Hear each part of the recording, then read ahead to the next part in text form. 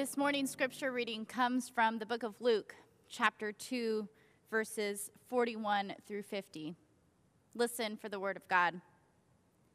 Now every year his parents went to Jerusalem for the festival of the Passover. And when he was 12 years old, they went up as usual for the festival. And when the festival was ended and they started to return, the boy Jesus stayed behind in Jerusalem, but his parents did not know it. Assuming that he was in the group of travelers, they went a day's journey. Then they started to look for him among their relatives and friends. When they did not find him, they returned to Jerusalem to search for him. After 3 days, they found him in the temple, sitting among the teachers, listening to them and asking them questions. And all who heard him were amazed at his understanding and his answers. When his parents saw him, they were astonished, and his mother said to him, "Child, why have you treated us like this? Look, your father and I have been searching for you in great anxiety." And he said to them, "Why were you searching for me? Did you not know that I must be in my father's house?" But they did not understand what he said to them. For the word of God in Scripture, for the word of God among us, for the word of God within us. Thanks be to God. Amen. So you need to know that I am a forgetful person, and not just in the I can't find my keys way, but in the I haven't found anything without the assistance of my wife in the last better part of a decade way. I lose my keys, I lose my wallet, I go to the store and forget one or two items on the list, and let's be honest, even though I've been with you now for over 6 months, I'm still learning a lot of names, and I'm trying to match them with foreheads and eyebrows if we've had the chance to meet in person. And those first few Sundays that we're together, it's going to be a whole lot of me saying, "Hey, man, hey, you, how are y'all doing?" Because I'm bad with names, too. Do you ever run into someone who knows exactly who you are, and you have, hear me now, zero idea who they are, and you'll try to pass it off like you totally know who they are, but then you can always tell when they figure you out about halfway through the conversation, they get this look on their face like, "You have no idea who I actually am, do you?" And your skin is just crawling because you want nothing more than for that conversation to be over and to walk away and pretend like they don't even exist anymore. Is that just me? Maybe that makes me a bad person. But the honest truth is that I simply can't remember anything. I am so forgetful. So naturally, I spend a lot of time searching for things. Yeah, my keys, my wallet, my jacket, names. And so many times when I'm looking for something, searching for something, I'll ask Reagan if she's seen it. And she'll walk over to like the most obvious spot. And of course, it's sitting right there. Maybe this is why I can relate to Mary and Joseph in the second chapter of Luke when they lose Jesus and proceed to search for him all over the place, all over Jerusalem, only to find him in the most obvious spot. The one spot they don't look is the one spot we should expect to find him. And in this story of Jesus losing himself in his childhood, we can learn something profound for our lives as those seeking to follow Jesus and searching for all sorts of things in our own lives. Because let's be honest, we are all searching for something. At different times in our lives, we're searching for different kinds of things. When we're kids, we're searching for safety, security, love, adventure, fun. When we're teenagers, we're searching for friends or for our identity or maybe a girlfriend or a boyfriend or for freedom. When we're in college, we're searching for passion, for adulthood, for something worth pursuing, or maybe just for a good time. When we're young adults, we're searching for a life, a career, maybe a spouse. And then we hit our stride as adults and begin to search for success, not just in our careers, but also in our relationships and our families. Later in life, we begin to search for legacy, for deeper meaning, for significance. But how often does our searching turn up empty? The job is long in hours and short on passion. Our marriage feels more like work and less like joy. Our family is not measuring up to the books and the blogs that we read or, God forbid, the perfectly posed Instagram shots of our friends' families. At the end of the day, so many times our searching leaves us feeling rather lost. And we don't find what it is that we thought we were looking for. So we're all searching for something. And so I ask you today, what are you searching for? What are you searching for? Think about it, really. This is not a rhetorical question. What are you searching for? Whatever it is, let that rest in your mind as we search through the Scripture together today. You know, this is a unique story in Luke's gospel. He's the only one that tells it, and it's actually the only gospel that includes a story from Jesus' childhood, not his infancy, but his actual childhood. And it's in this story that Jesus actually speaks his first words in the Gospel of Luke, so we'd better pay attention. It begins this way. Now, every year his parents went to Jerusalem for the festival of the Passover. And when he was 12 years old, they went up as usual for the festival. The premise of this story was a pilgrimage that many Jewish families would have known all too well. Mary and Joseph and Jesus would have made the 4-day trip from Nazareth to Jerusalem each year, maybe even 2 or 3 times a year for the high holy days of Judaism. Now, because this was a common pilgrimage, they would have traveled in a large group, which serves as an excellent excuse for the Home Alone scenario that we're about to witness in a second. Also, Jesus being 12. Jesus is 12. It's a very deliberate choice for Luke. Luke wants to make clear that Jesus is very much still a boy. In the Jewish tradition, boys became men at the age of 13. This story comes before Jesus is a man, before his baptism, before those clouds come apart and he hears that voice declare from God on high, "This is my son, my beloved, in whom I'm well pleased." Luke wants us to know that Jesus is very much still a child. And it's in this childish state that Jesus also knows things that the adults around him will struggle to understand their whole lives long. So the story continues. When the festival was ended and they started to return, the boy Jesus stayed behind in Jerusalem, but his parents did not know it. And I love this. Assuming that he was in the group of travelers, they went a day's journey. Then they started to look for him among the relatives and friends. When they did not find him, they returned to Jerusalem to search for him. You know, I think a lot of parents really like this story because it makes them feel that they're not doing so bad by comparison. I mean, if Mary and Joseph, the Holy Family, can lose the Son of God, you're not so bad off yourself, right? And it's not like they couldn't find him for an hour or so. It says that they didn't even notice he was gone for an entire day. Right? I love how all of a sudden they're like, oh, you know, he must be somewhere in the caravan. He'll turn up like he's a piece of lost luggage or something. Now, while it's easy to poke fun at, I also think that we have to remember that raising children and living in community was very different back then. The ties amongst your local village and the families within were much stronger than they are today. That's because for most people, their family would live and die for generation upon generation upon generation in the same little village or community without exception. You know, Joseph was a carpenter or a stonemason. It's not like he could just pick up and move his carpentry headquarters to Jericho because there were better tax breaks. That's not how the world worked back then. I mean, you were pretty much stayed exactly where you were, which would lead to a very deep sense of community and trust within that community. So maybe it isn't so crazy that Mary and Joseph would not be overly concerned about not seeing their son. They probably assumed he was with a friend's family or something. Nowadays, in the days of cell phones and constant tracking and growing fear and concern for the safety of our kids, it's hard to imagine not knowing where your children are 24/7. Maybe we shouldn't laugh so hard at Mary and Joseph. Maybe we should be jealous that they were able to have that level of trust and sense of safety within their community. You know, I think we live in this tension today as families where we want to have that level of closeness in our communities, but it's hard to shake that fear that something will go wrong.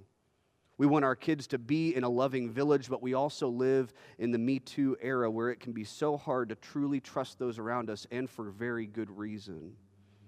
It can feel challenging to find a community that is close-knit and that is safe and that is loving for all of the kids that call it home. I see that kind of community here at Arapahoe.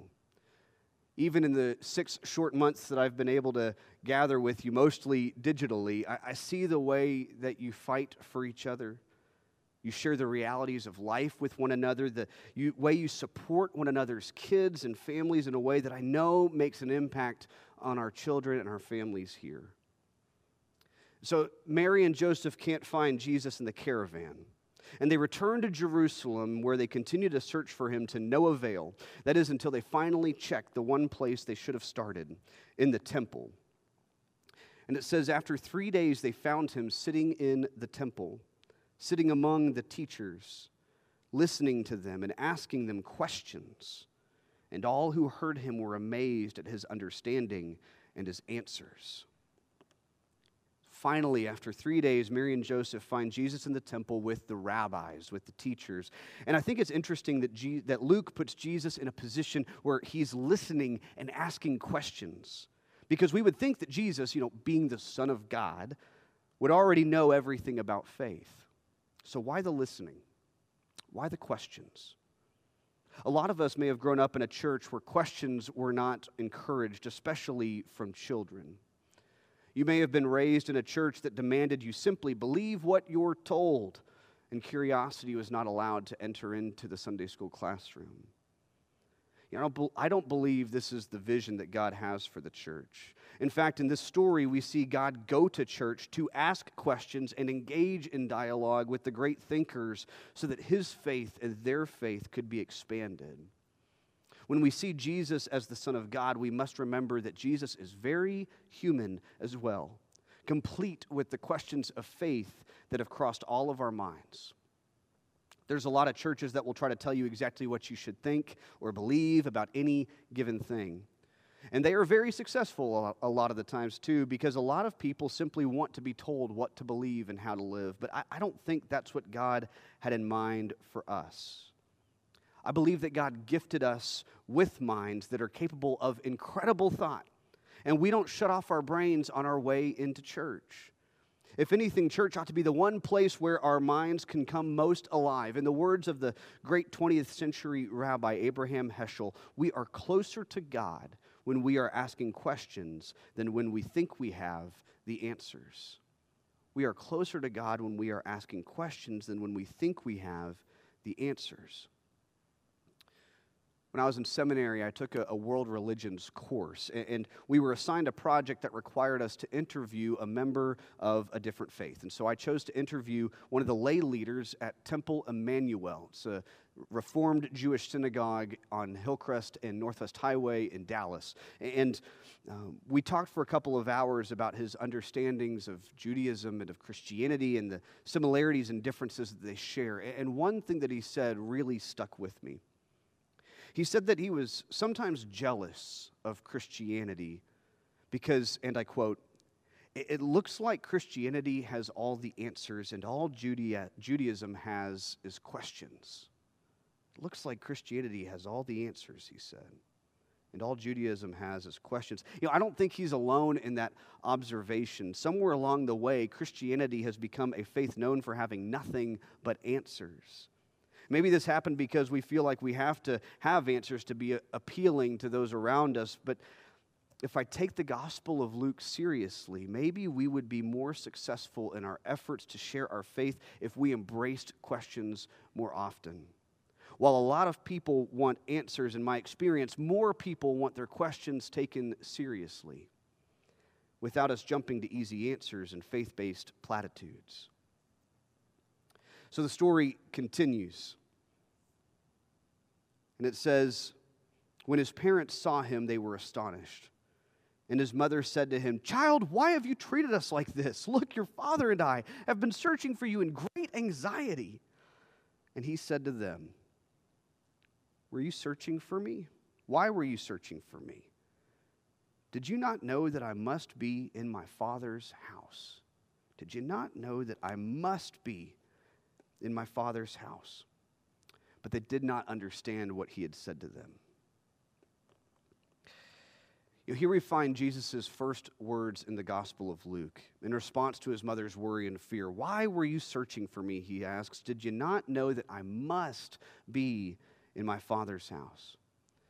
The irony of Mary's search for Jesus is that during her search, she would have had to walk past the temple over and over and over again. The city of Jerusalem in those days was not exactly enormous. It was actually pretty small, and the temple was the most prominent place in the city, and yet it takes her 3 days to think to look inside.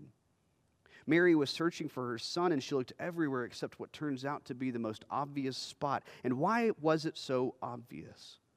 Not only because of its geographic location, but for Jesus, the answer is simple. His phrase is, I must be in my Father's house. In the original Greek, the word used there for must is this word dei, D-E-I, dei. I day, be in my Father's house. Jesus uses this word day, must, again, several times throughout the Gospel of Luke, always when explaining his willingness to follow God's will wherever it would lead him. He says, I must proclaim the good news of the kingdom of God to other cities also. Luke 4:43. The Son of Man must undergo great suffering. Luke 9:22. But first he must suffer many things. Luke 17:25. For I tell you, the scripture must be fulfilled in me. Luke 22:37. Jesus' understanding of why he does things is critical, not only for us to understand Luke, but also to understand God's work in the midst of our lives today. In Jesus' day, the common Jewish understanding was that people did things out of an obligation to God's law. And the prevailing Greek philosophical thought in those days was that fate guided every person's life. But here we see Jesus offering us a different alternative. Maybe our lives are not about obligation, nor simply watching the dominoes fall as they may. Jesus is in the temple as a child because he followed the will of God there. It's the same reason he finds himself healing and teaching and proclaiming good news as an adult. It's the same reason he finds himself sacrificed on a cross, not out of obligation, not due to fate. Jesus has a clear choice, and he consistently chooses God because he must. As Jesus searches for God, once God's will is revealed, his searching produces submission. A question that emerges from the text for us this week is this: in my searching, how is God in the center? In my searching, how is God in the center? How is God at the center of our work, at the center of our relationships, at the center of our families, at the center of our public witness, at the center of ourselves? How is God in the center of our searching? Because what we're searching for will always be found most abundantly in God, in the listening, in the questions, in the searching out and finding once again the Christ child who turns and says, do you now know what you must do?